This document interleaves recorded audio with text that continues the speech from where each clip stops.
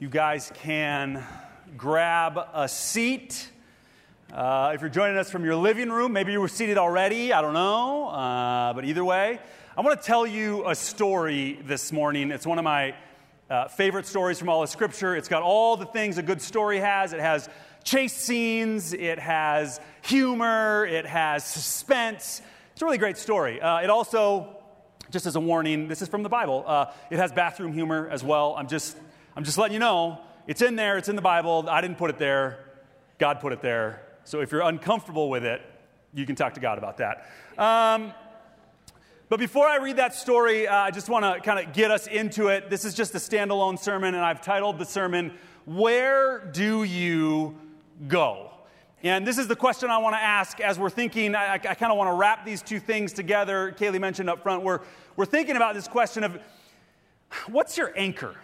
Do you have an anchor? When the waves and the wind get high, when the storms get heavy, what's the anchor that you turn to, that you try to hold on to keep you rooted? Or another way to say it might be, where do you go?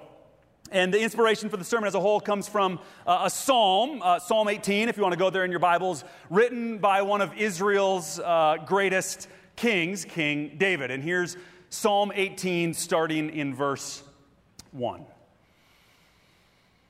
I love you, Lord, my strength. The Lord is my rock, my fortress, and my deliverer. My God is my rock, in whom I take refuge, my shield, and the horn of my salvation, my stronghold. I called to the Lord, who is worthy of praise, and I have been saved from my enemies. The cords of death entangled me. The torrents of destruction overwhelmed me. The cords of the grave coiled around me. The snares of death confronted me. In my distress, I called to the Lord. I cried to my God for help. From his temple, he heard my voice. My cry came before him into his ears. He rescued me from my powerful enemy, from my foes who were too strong for me. They confronted me in the day of my disaster, but the Lord was my support.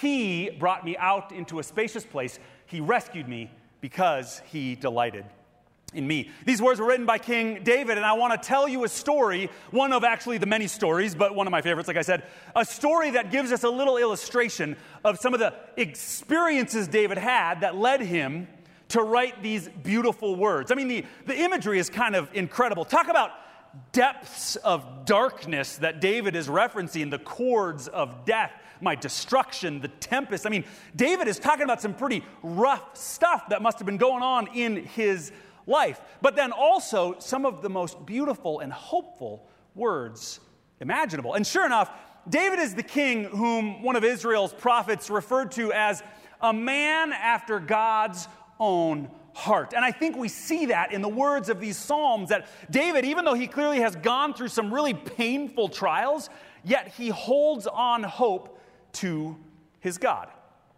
So what is it that leads David to write these words of such difficulty and these words of such hope? Well, I want to start the story. If you want to go read the whole thing, 1 Samuel, chapters about 22 to 24. I'm not going to read all of it because it's a lot of it, but I just want to set the stage. And the place that is my favorite place to start the story is in the back of a little cave out in the wilderness. Imagine you're out in the wilderness in ancient Israel. I don't know if you've ever been to ancient Israel or not. Maybe it's hard to imagine, but maybe you've seen pictures of modern Israel and you can, sort of get it, sort of make that leap. And you're in a cave, and the reason you're there is, at least if you're David, is because you are currently hiding. See, David is in the middle of the biggest, most scary chase scene in his life. He's got a few of his guys around him who have sworn to protect him, who are there on his team. This is his entourage. But he's also got, I kid you not, 3,000 soldiers from the army of Israel who are all chasing him. And when you're part of an ancient chase scene, you don't have like a helicopter or a fast car or a boat or an airplane where you can like rest while you're getting away. All you've got in ancient chase scenes is your own legs to run with. And so you have to stop and hide in a cave to rest every once in a while. If you've never hidden in a cave, you should try it. It's very pleasant. It's cool, even in the heat of the day. Caves are very nice places. And David is running away from Saul and these 3,000 soldiers because Saul, who is currently the king of Israel, and it's a little awkward because Saul is currently the king of Israel, but David has also been anointed the king of Israel, but he's not the king of Israel yet. So there's a little bit of like, awkward, like two of them in the same room, they're just not getting along. And on top of that, Saul is starting to go off his rocker. I mean, if you read all of 1 Samuel, Saul is a guy who's very troubled and who makes all sorts of very bad decisions. If you want a case study in bad decision-making, read the life of Saul, and you'll just get example after example of bad decision-making. Just read the life of Saul and be like, okay, I'm going to not do what that guy did, and life's going to go a lot better for me. So David's hiding in the cave, and suddenly, who walks into the cave but Saul? And the scripture tells us that Saul walked into the very cave that David was hiding from. And the reason Saul walked into this cave was in order to relieve himself. Does that mean he needs to take a nap? Or does that mean maybe this cave doubles as a bathroom for Saul in the ancient world? And sure enough, David's men see Saul in what we might call a vulnerable position. And here's what David's men say to him as they see the guy that's trying to kill David. That's the reason they're hiding in the cave. Here's what they say. Saul came to the sheep pens. A cave was there, and Saul went in to relieve himself. David and his men were far back in the cave. The men said, "This is the day the Lord spoke of when he said to you, I will give your enemy into your hands for you to deal with as you wish." Not surprisingly, Saul's men are like, David, this is your chance. Like, he's right there. He's literally exposed and vulnerable. Just be done with it. Head off. You can solve all of your problems. Now, I want to pause at this point in the story because as readers, we're obviously going to ask ourselves, well, what's David going to do? I mean, Saul's right there. He's been trying to kill him, but I want to highlight just how significant of a moment this is for ancient King David by telling you a little bit of the backstory. See, like I said, Saul was the king of Israel, but David had been anointed the king of Israel, but wasn't yet the actual king of Israel, so there was tension. And then on top of that, if you know anything about the life of David, you know that David is also really making a name for himself. I mean, the guy is just on fire. He can do no wrong. It started with the famous Israelite army being confronted by the giant Goliath, and all the Israelite soldiers are like, I'm too scared to fight him. And David, a little boy, walks up. He's like, I got a piece of leather and 5 rocks. I can take him, right? Not the way I tend to think about things. And David kills Goliath in open combat and bursts onto the scene. And from that point forward, David becomes an incredibly effective military leader. We find out, let's see, what's my next? We find out that, sorry, I'm reading my slides. I can't remember where I was going next, but now I remember. Don't worry, I've got it all. I haven't started sabbatical yet. I'm fully here. I'm all here right now. What's the next slide? Okay, so David is a military leader, and we find out that he's really, really effective. And here's what earlier in 1 Samuel we find out about David. Whatever mission Saul sent him on, David was so successful that Saul gave him a high rank in the army. This pleased all the troops and Saul's officers as well.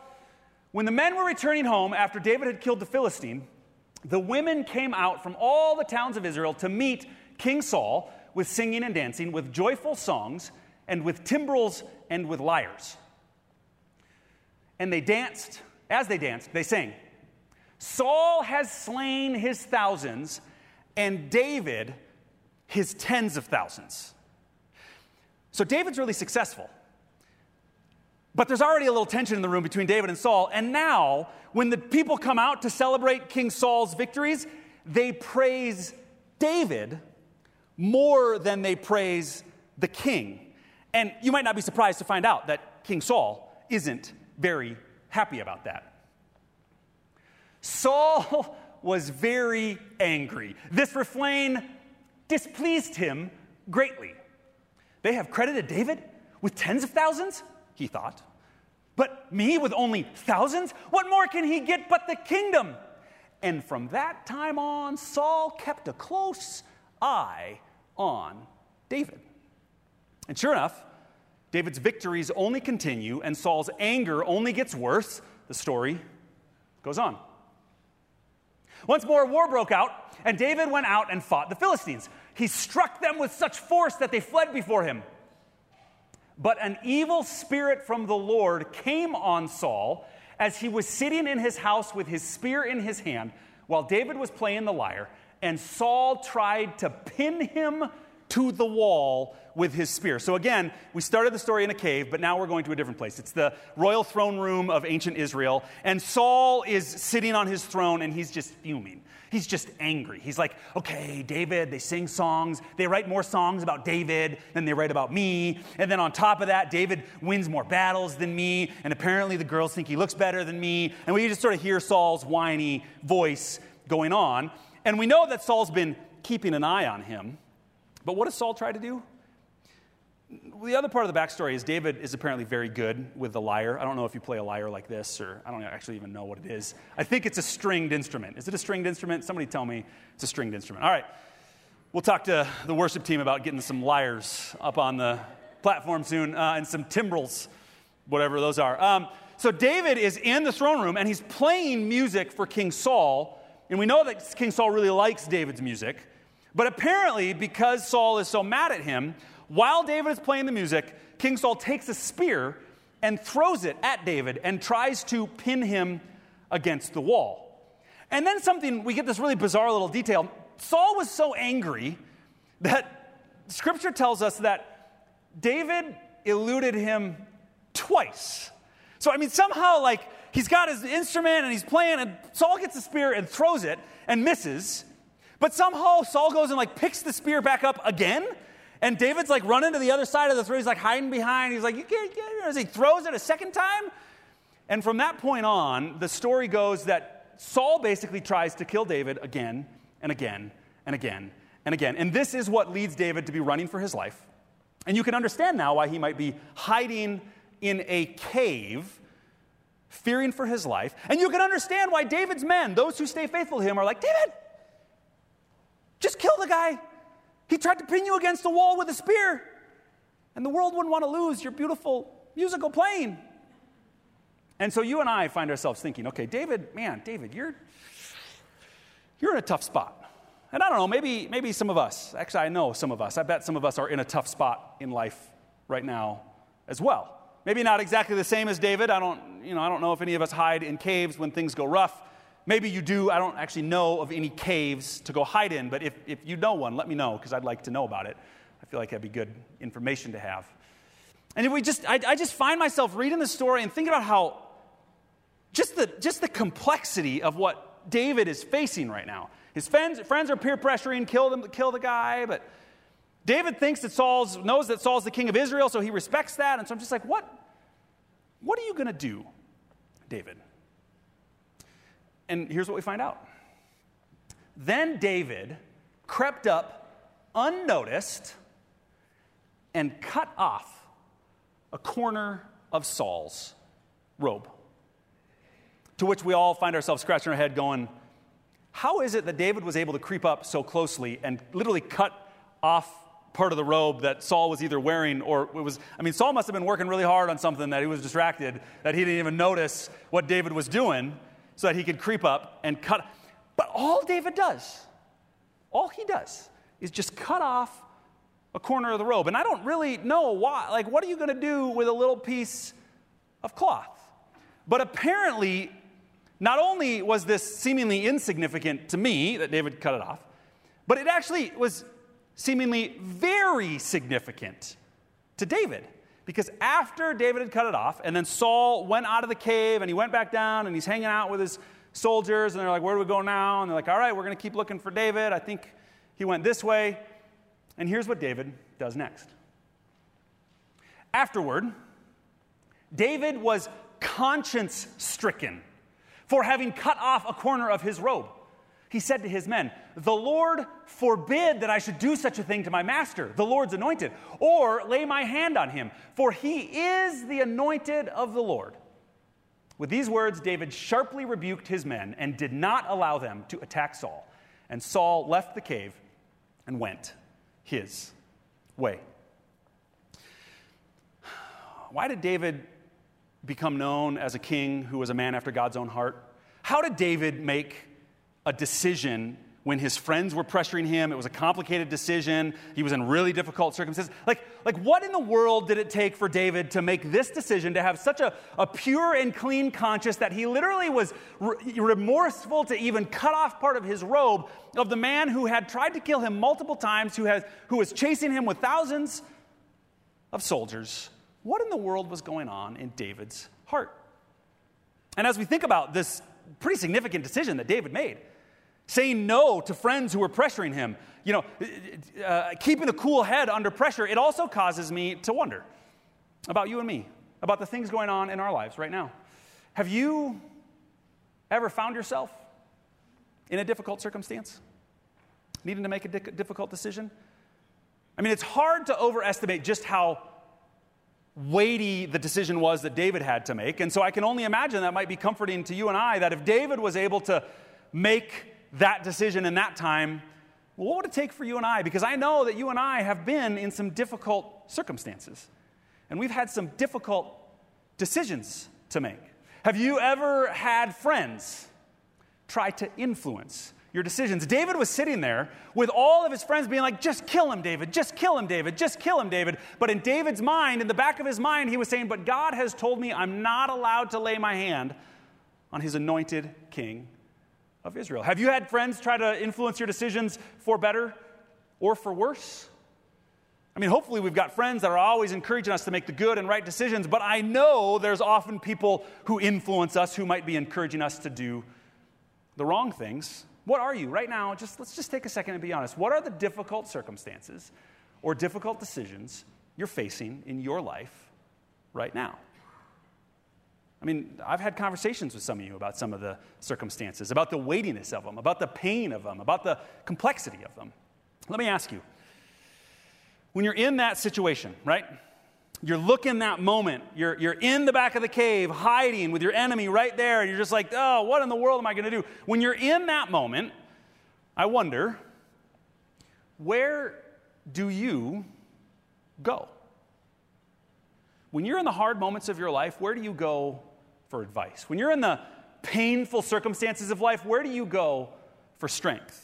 When you have overwhelming situations staring down at you, where do you go to find what you need to make those hard decisions and stand up under those difficult circumstances? Now, the problem with that question is that the answers kind of come in two different genres. I think you might guess what the answer that Scripture would encourage us to be, but it also forces us to pause and go, where do I really go? I mean, maybe I know where I should go. Maybe I know where it would be good if I went there, but where do I actually go? Here's some of the things I thought of when I tried to think of places that maybe I've gone in the past, or maybe you've gone in the past. Sometimes I go to distraction, right? Sometimes when things get really tough, I just want to forget about it for a little while. I just want to distract myself, maybe with some form of media, maybe with some form of entertainment, maybe with something more sinister, some form of an addiction that I have, maybe with some form of an indulgence that I have. But sometimes where I go when things get tough is I go to distraction. And I just want to get away from it for a little while. Maybe if I ignore it, it'll go away. Sometimes we go to self-help.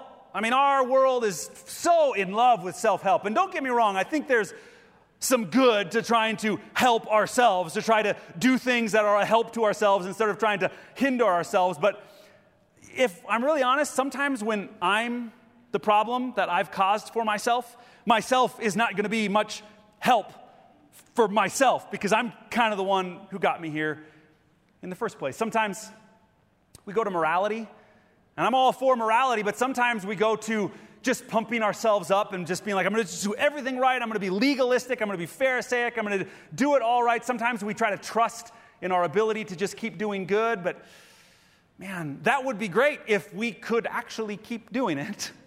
It works right up into the point where it doesn't work much longer. Sometimes we go to, I couldn't pick one word, vanity, to our appearances, to the false self. We just think, if I can make myself look good enough, if I can just pretend like I've got what it takes, if I can just put on a show that makes it seem like I know what I'm doing, then maybe things will be right. Sometimes we go to the power-up.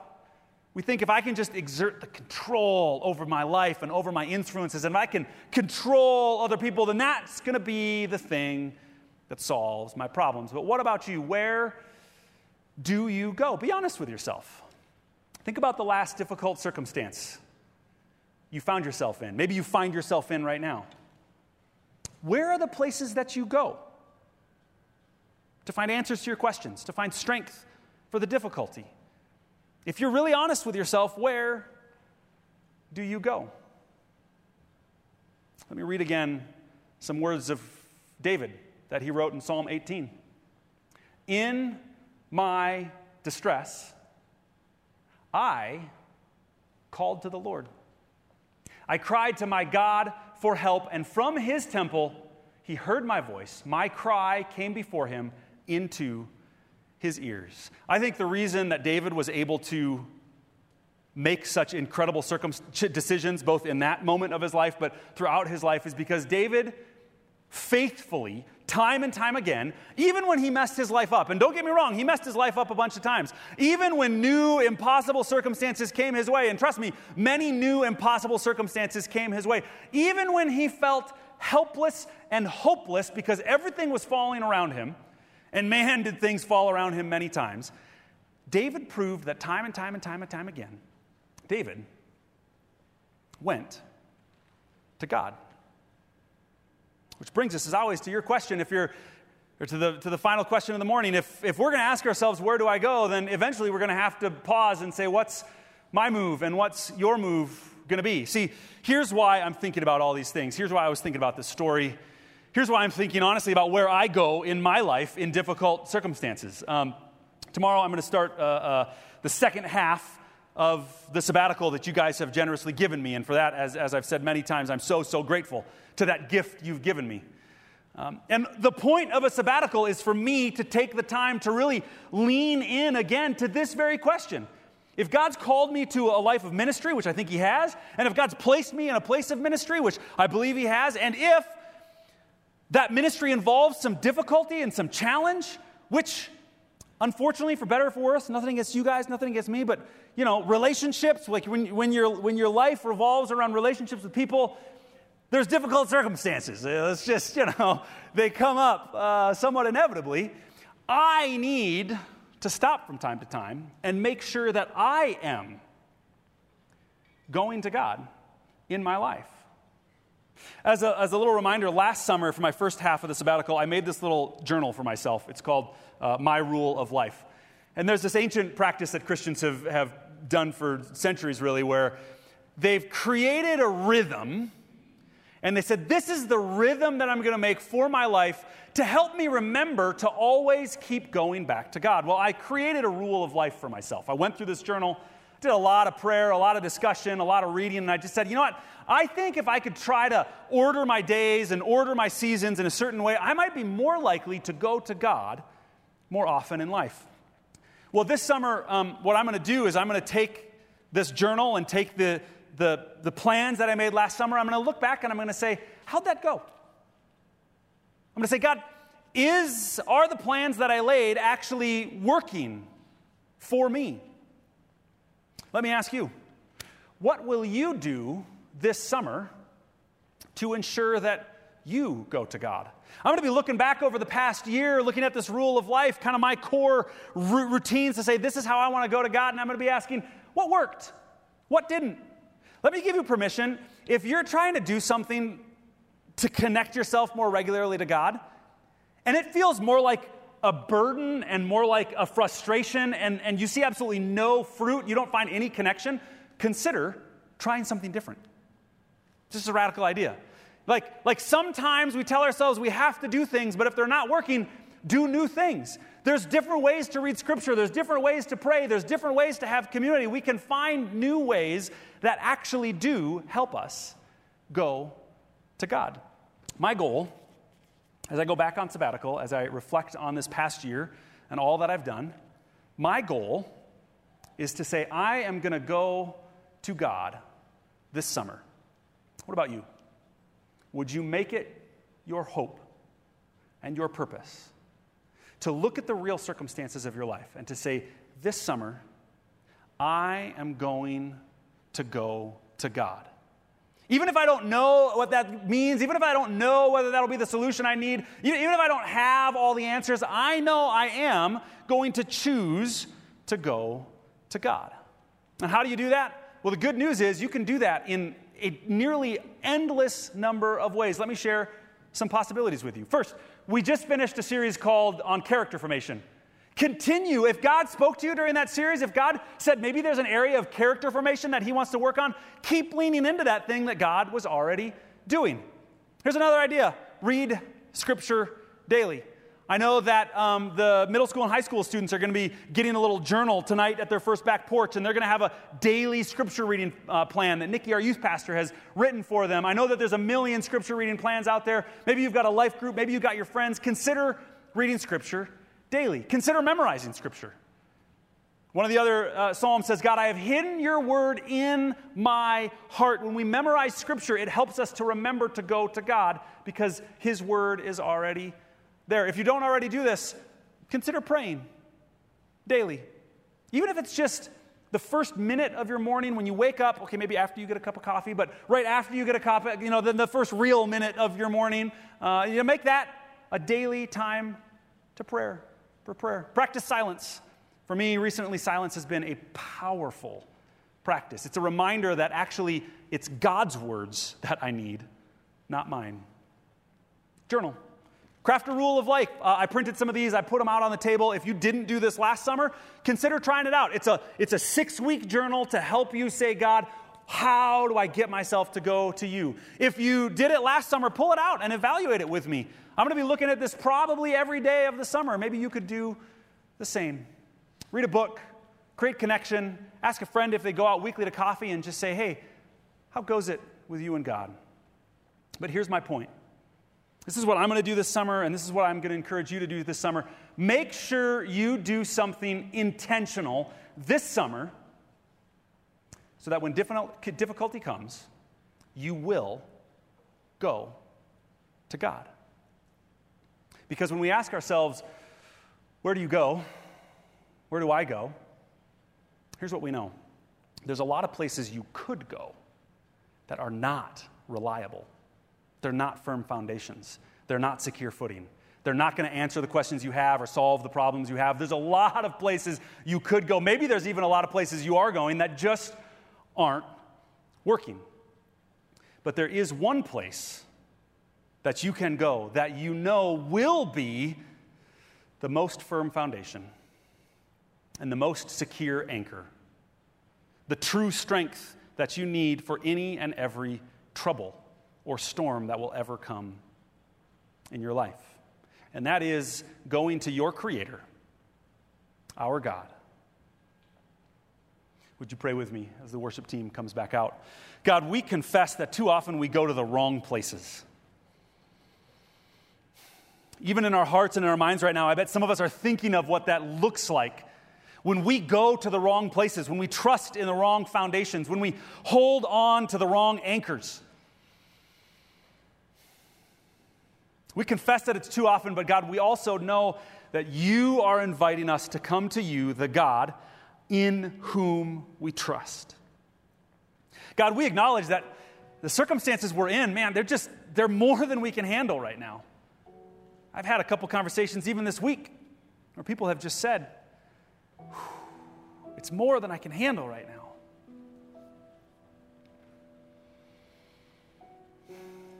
Help us to find a hope, not in ourselves or our ability to find answers or our ability to overcome, but our hope in you. And help us to find it right now, today, but to find some way to make sure that each and every day of this summer ahead of us, we will faithfully and regularly go to you, our God. Amen.